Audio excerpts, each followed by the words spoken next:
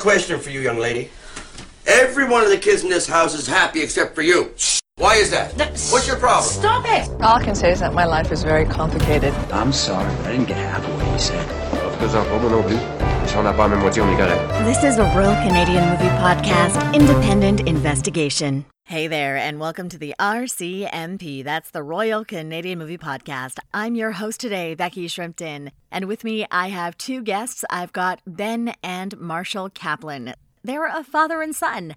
Ben is the son, Marshall is the father, and they have a new documentary out right now called Viewer Direction Advised. It was written and directed by Ben, and Marshall is the executive producer. And if you want to check it out, which let me tell you, you're going to want to, it's going to be screening at the Toronto Jewish Film Festival May 5th, 2019. That's coming up this week. And if you're not in Toronto, that's okay. You can follow the film's progress at www.vdamovie.com and find out how you can see it for yourself, hopefully at a theater near you or coming up on VOD. All the links for that are going to be in the episode show notes. It's already been screening all over the place and has been nominated for Best Documentary Feature at the Los Angeles Cinefest, New York City International Film Festival, World Fest Houston. So obviously it's great, you guys. But what's it about? Well, Ben and Marshall have both been working in television for a while. Ben's just at the beginning of his career. He's in his 20s. Marshall has been in love with television and working in television for the past few decades. And so the two of them have very different relationships with television and what it means to them. And this movie is really an exploration of Ben trying to understand his dad a little bit more and understand the way his dad sees television and media, as well as trying to get into the deeper understanding of what television means to all generations and why these things change. So not only are you seeing this very fun, very interesting relationship between this father and son, you're also going to be seeing interviews with major players in television in LA, all these great celebrity interviews, as well as interviews from the Marshall McLuhan Institute.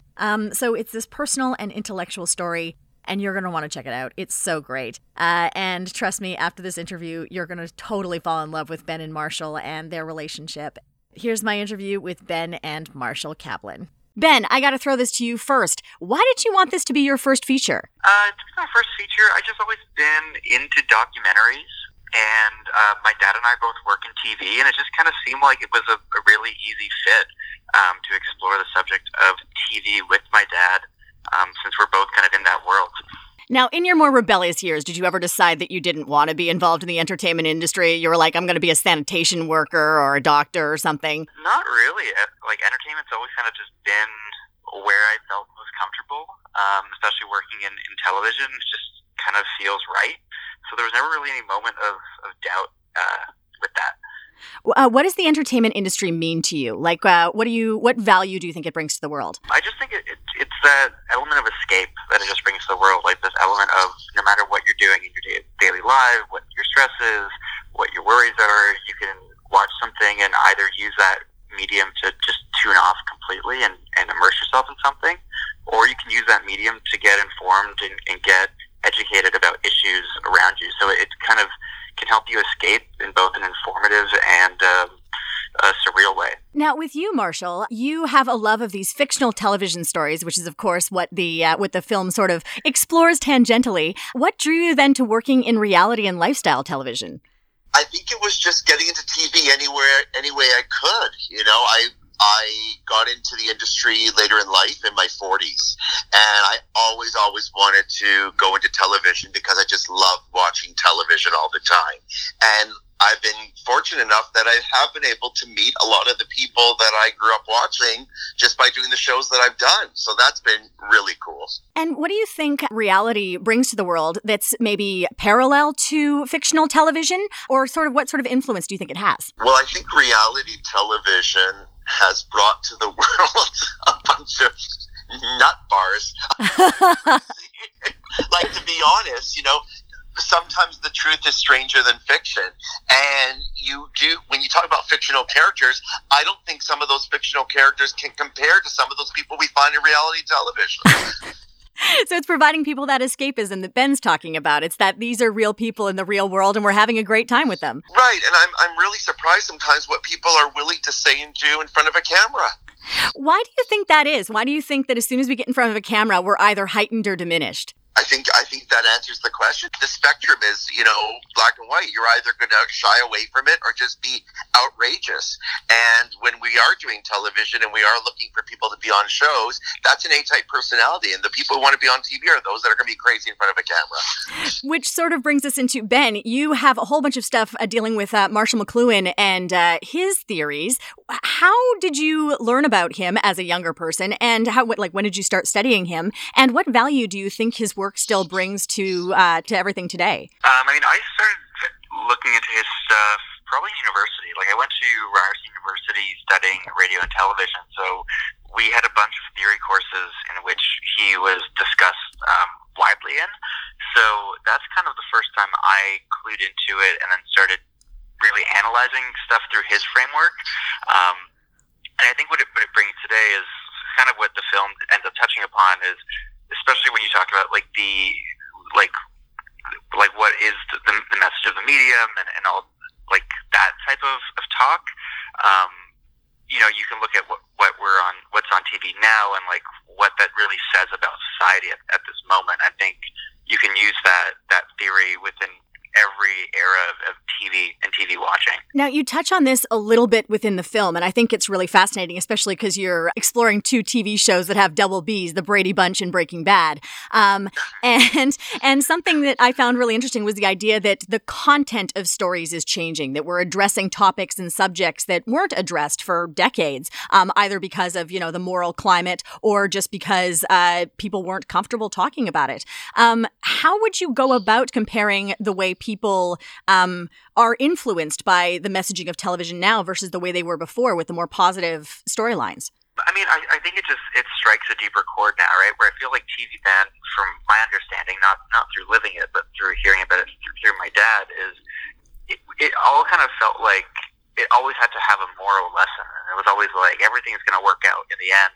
And I think now TV is going through this great renaissance where it's like nothing's really about always having to work out. It's just how can we be as real as possible and tell different stories and give voices to people that maybe weren't heard from in the past. Do you think that has a social effect if we're watching these stories that are more realistic but perhaps don't have the same kind of moral center? I think so, yeah. I think it's can be naive, especially nowadays, to kind of paint this picture perfect world when things aren't like that. And I think by having those different stories and giving different people more opportunities to have different voices, the social impact of that is, I think it just brings a different level of understanding to society. Now with that, and this is a question for you as well, Marshall, you guys have a lot of stuff in here about people who were raised by television. And if that's, is that a good or a bad thing? And if we're taking our morals from TV, what does that mean? Now with Marshall, you guys watched everything as a family, so you were able to sort of discuss it. But if people are kind of splitting off and living in their own world and processing these things, how does that work? I'm so old school. We watched half-hour shows, an hour show, and everything was wrapped up with a ribbon at the end when I was a kid. And you discussed it with your parents, and what did Marcia and Peter Brady learn from this episode of the Brady Bunch? And nowadays, and a lot of that, I just want to mention also, a lot of the moral lessons or shows that had a moral theme to them years ago in the 60s or 70s were driven primarily by the advertisers. Because in those days, there was 3 networks and the advertisers paid for all the money and all the shows to be put on. They would screen the film, the TV shows themselves and say, nope, that wasn't moral. I don't like what they said. And when we started to subscribe to Showtime or HBO, and writers could sort of do whatever they wanted to say and write and create characters, but I don't know if necessarily that leads any type of moral lesson as it does more so of a reflection of who we are or what we want to know about or the stories we want to hear. What do you think, Ben? Obviously there's a level of fragmentation. We're not having that conversation together, and maybe we're experiencing things differently, but I still believe that there is a level of understanding that these different shows brings us in a societal impact, right? Where it's like, me as like a white person from Toronto I can't relate to certain experiences that different races have, genders have, but what I can do is I can watch certain TV shows and get a little bit more insights into those different walks of life, which weren't accessible maybe 20 to 30 years ago on television. Now, Ben, what I found most interesting about this, it's a documentary about television, but it's really a documentary about you trying to understand your dad. And what level do you think kids should try to understand their parents, and how much did you learn about yourself while making this? Everyone should, to an extent, try to delve into their roots, whether it's trying to understand who your parents are, where they've come from, who your grandparents are, aunts, uncles, so on and so forth. And I think the special thing with our film, for example, is really just that, my dad and I have followed very, very similar paths. And so I think, it goes without saying that there should be a level of interest in, okay, well, what's your story? Because we are so similar in the journeys that we're both taking. So I'm gonna. But can I interject for 1 second? Please do. Yeah. Yes. But Ben, we're having a private conversation here. We've taken similar paths in our career, but we are so totally different, and we are so totally different on how TV has affected us. Mm-hmm. No, I get that. Like, I'm not saying I'm Marshall Jr. on this end of the call. No, you're like not. We're personality-wise, we're opposites, and I think how we relate to TV is opposite. But I think the fact that you have a father and a son who are both in TV, I think there's inherently a level of interest in, well, what's your story? And the fact that we both we're not the same person, but we both enter this world.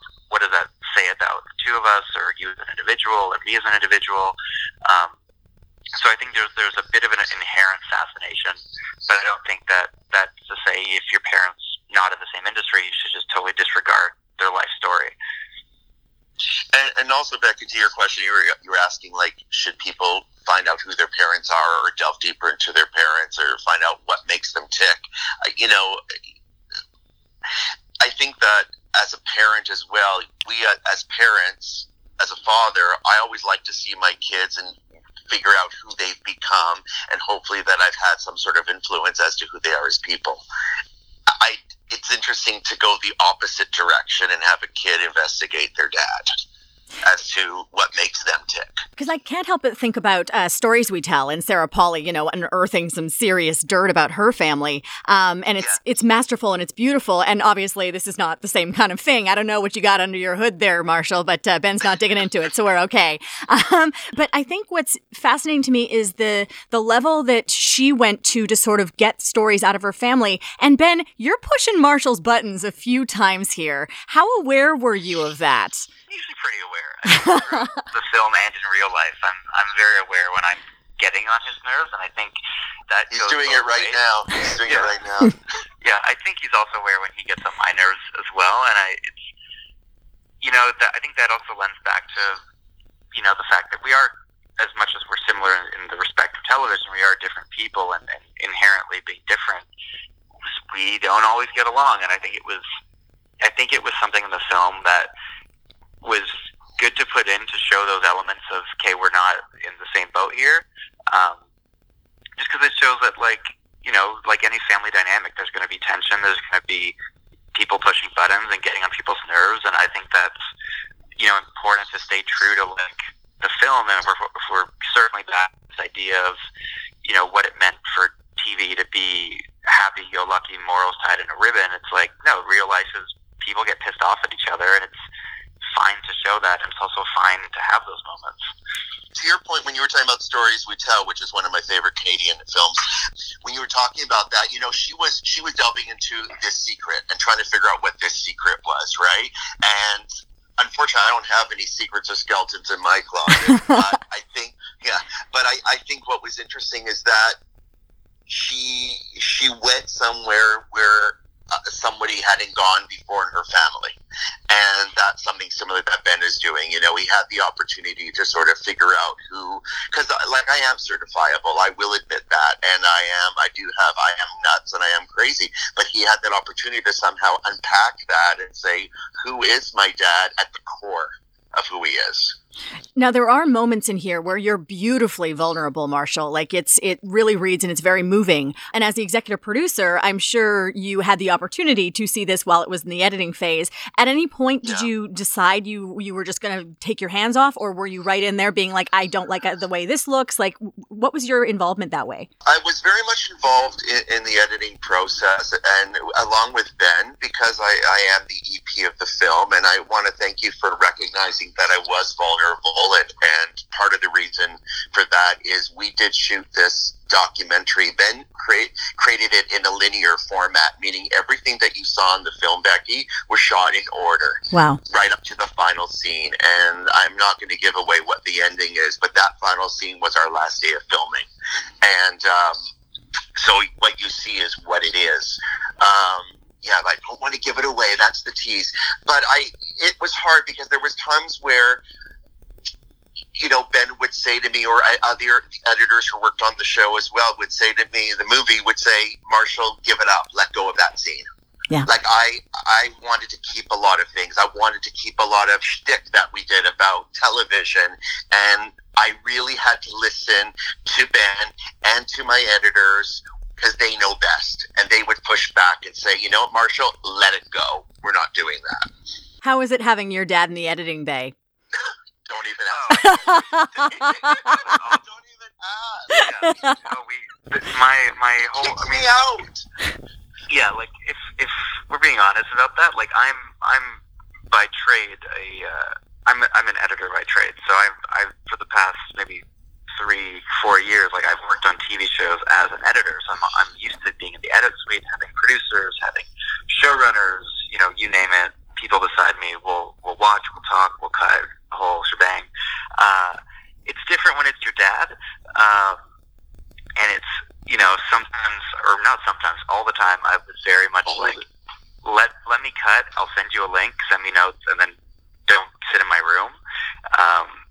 So, yeah. Becky, he wouldn't let me in his suite. When I have editors on my show, I can drop in anytime. I knock on the door, I sit with them, we talk, we discuss, just like Ben does with his producers. But when his dad came in, nope, we're not talking. I will send you a cut. You send me notes via email. Keeping the emotionality entirely out of it. All right. Yeah, like he said, you drive me crazy. What were your coping tips for that, Marshall? Like, how did you deal with that? I would complain, bitch, to my wife. I would bitch to Ben about it, and I would shut my door and keep cutting. Yeah. Really, you know, you have to. It is a different dynamic on this film. It was a totally different dynamic, and because of that, I had to respect the pro. It took a while. Like, you know, it takes 4 years to make a film like this, and maybe after the third year, I said, okay, I'll respect the process. But until then, I didn't. So then, Ben, we've talked about, you know, the challenges of working with your dad. How did you use him as a resource, and why was he great? I mean, like as much as maybe I don't want him in my editing suite, he gets stuff done. Like, he gets stuff done, and he can make the calls, and he could talk people into getting what we need. You know, like a lot without my dad working on the film with me, a lot of the people we interviewed probably wouldn't be in the movie, or the access we got at like a Brady Bunch convention probably wouldn't have been anything if not something. I think he's very good at recognizing who we should be in touch with, getting in touch with them, and making those calls and putting in that time to plan things. So I think throughout the entire process, I really, really respected his talents of getting in touch with people and coordinating things and putting those schedules in place so we can have those people at the film.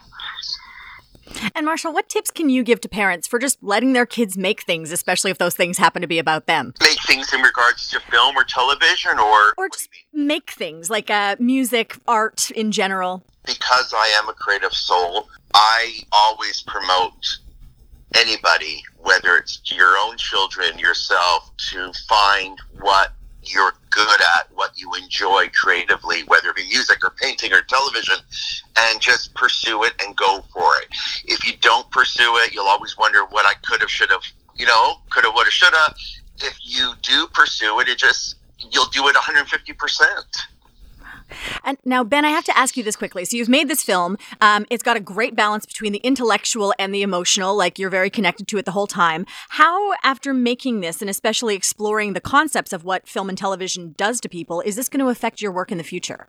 With everything I do, there's an element of, it shines in my next project and any project I work on after that in kind of a different light. And it's like, something where we talk about, well, what does television mean anymore, or what does it say about us? I think it dictates, for me, like, because I'm traditionally a TV editor, like going into shows that I'm cutting now, it's like there's an element that I take from this film. I think, okay, well, what's the bigger story of this new thing that I'm cutting, and what's the values I want people to take away from this, and want to instill from this project.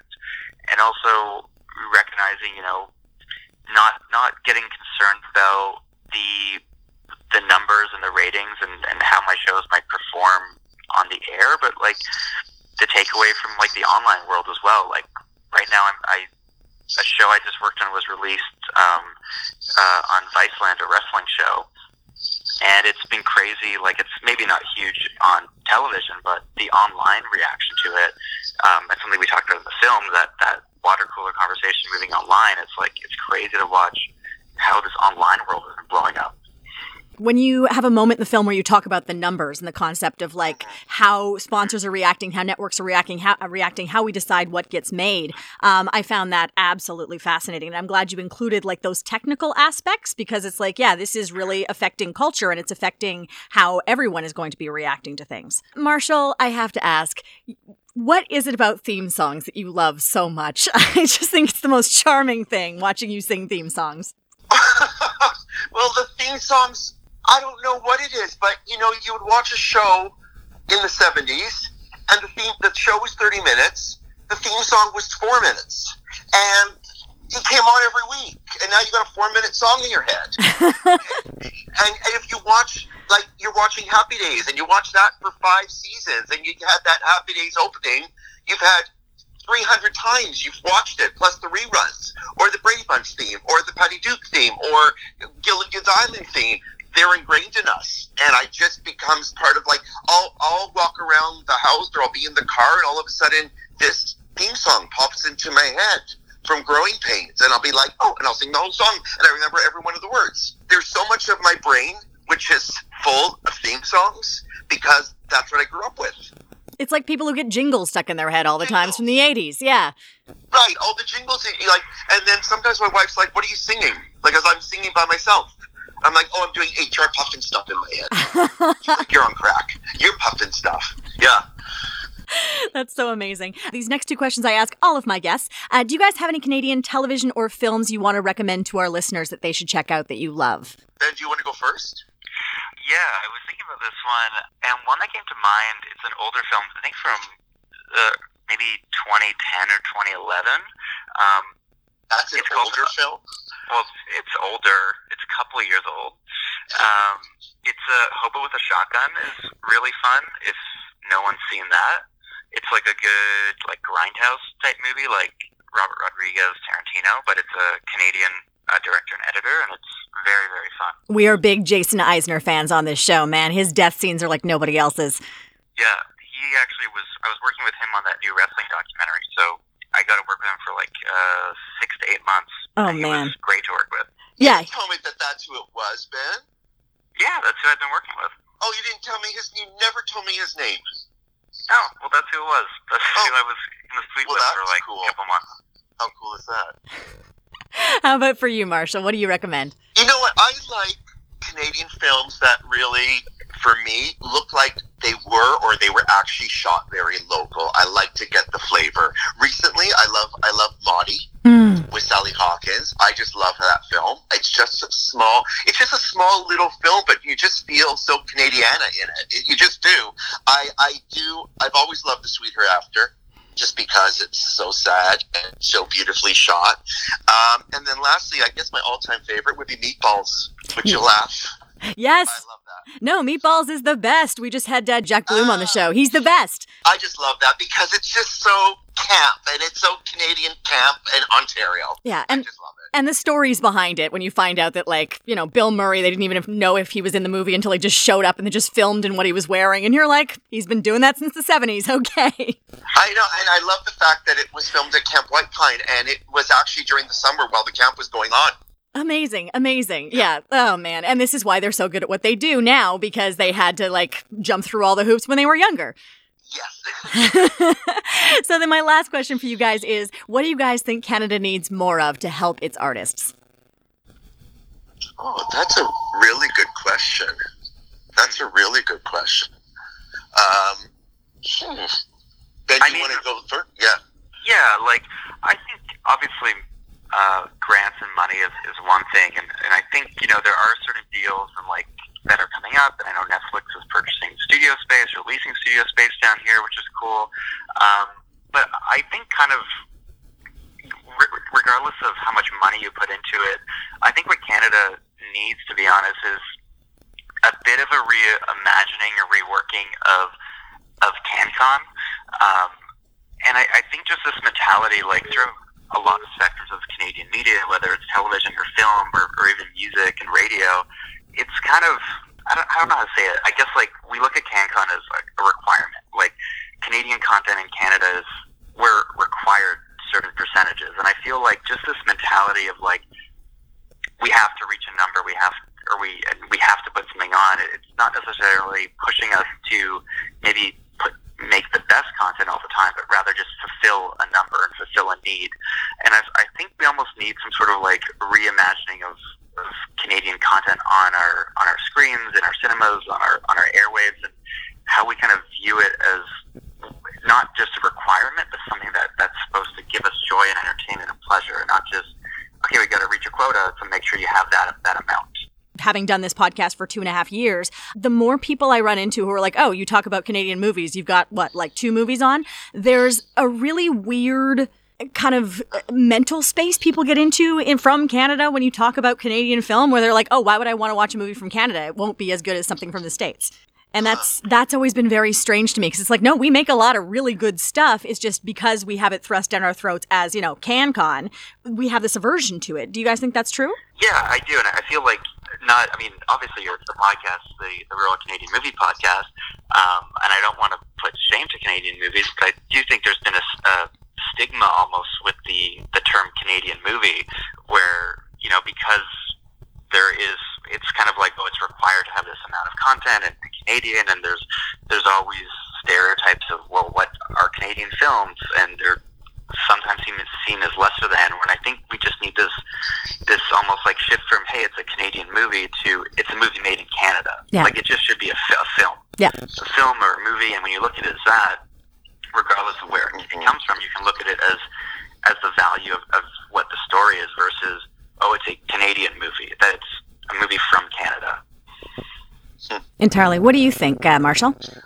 I think I agree. I think there's a huge stigma, and it's a stigma in film and in television. You know, when you're a Canadian, we're always compared to our American counterparts for whatever reason. And I don't know what that is about. Even in television, how many shows are Canadian formats? Sorry, U.S. formats. They're not even original Canadian content. And it just seems like, I don't know whether the stigma, because, like where Ben said, we're always considered lesser than. Canadian film or Canadian project is always considered lesser than. Lesser than what? Lesser than a U.S. film. Even if it's a documentary, well, it's not a U.S. documentary, it's a Canadian documentary. And I don't get that, and I don't know why. We have such amazing talent here in Canada. We also have such amazing tax benefits or assistance to make our craft here.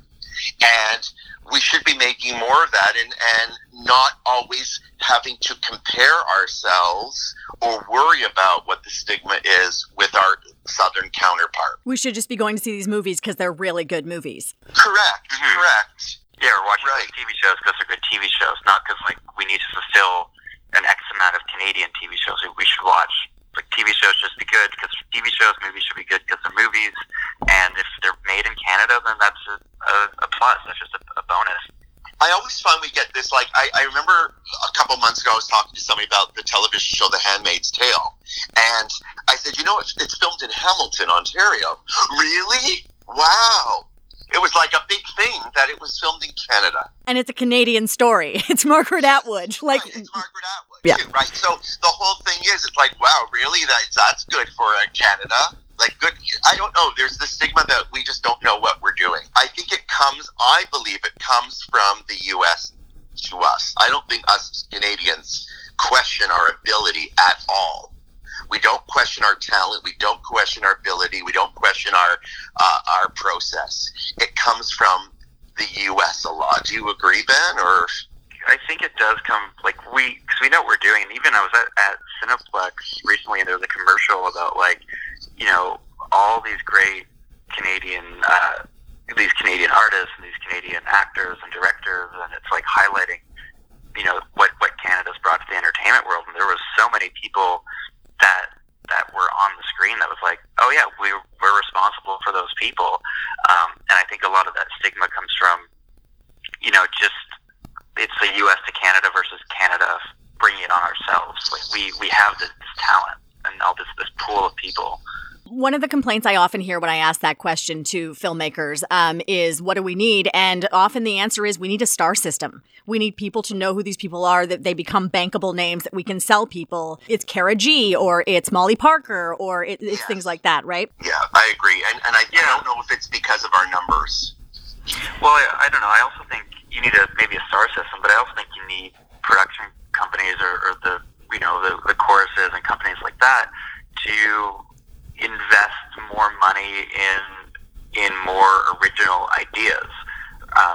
It's we can make season 7 of Property Brothers again, or maybe let's take that money and find a great up and coming writer, director, and invest in an original story. And I think a lot of the times, from Canadian content, from what I've seen, is that it's a lot of putting money into what feels safe to put money into, versus taking that risk to find those original stories that are a bit weird and a bit unique. Maybe investing a lot of money into those and seeing what can happen. And the weird and unique is what we do. I mean, we've got Guy Madden, we've got Cronenberg, we've got Sarah Polley, we've got Adam McGowan. It's the weird stuff, right? Yeah. Yes. It's interesting, too, because if you also compare Canada to the UK is there's no stigma with the UK and the US. They're more than happy to elevate a UK film and UK actors. Does that make sense? Entirely. Australia has the same system. Australia, the same thing. The minute Helen Mirren's in a film, Helen Mirren, and we're running, and Judi Dench, and all these wonderful people, and then it's Canada, we're putting Sarah Polley, and it's all right. It sort of stops in Canada. This is why I asked this question, because everyone always has these really interesting insights on the multiple layers of things that need to be done. And even in our film, Becky, here's a father and son, Canadian father and son, living in Canada, making television in Canada, doing a documentary on the history of television and how viewing habits have changed, and we had to go to the States to do our interviews because that's where we had the history of television. That's where the key players were. That was actually something I was going to ask you guys about, is you're talking a lot about American culture, and it's fascinating to see the influence American culture has had on Canada, and a lot of the shows you love, Marshall, are American, and obviously that's had a big impact. Right. In Canada, we had 3 channels at one point, and then maybe a 4th one, and you had a Canadian channel. And we always resonated to the U.S. channels when we were here. The McLuhan Foundation has got to have done some research into this, I'm sure. Yeah, they're amazing. The McLuhan Institute and Sarah, who's the director of it, they were just amazing people to work with and have part of the doc. Unbelievable. Well, I know you guys are busy and you're running off to your next thing, so I'll let you guys go. Thank you so much for your time, and congratulations on the movie. It's awesome. I loved it. I can't wait for people to see it. Thank you, Becky. We appreciate it. Having us. My pleasure. Take care, guys. Thanks for listening to the Royal Canadian Movie Podcast. If you like what we're doing, please remember to rate us and subscribe on iTunes or on your favorite podcatcher. It helps people find our podcast and Canadian media they love. Come chat with us at RCM Pod on Facebook or on Twitter at RCM Pod. Our theme song is by Craig Stewart and our show art is by Paul Stachniak. Join us next week for another great film from the wilds of Canadian cinema.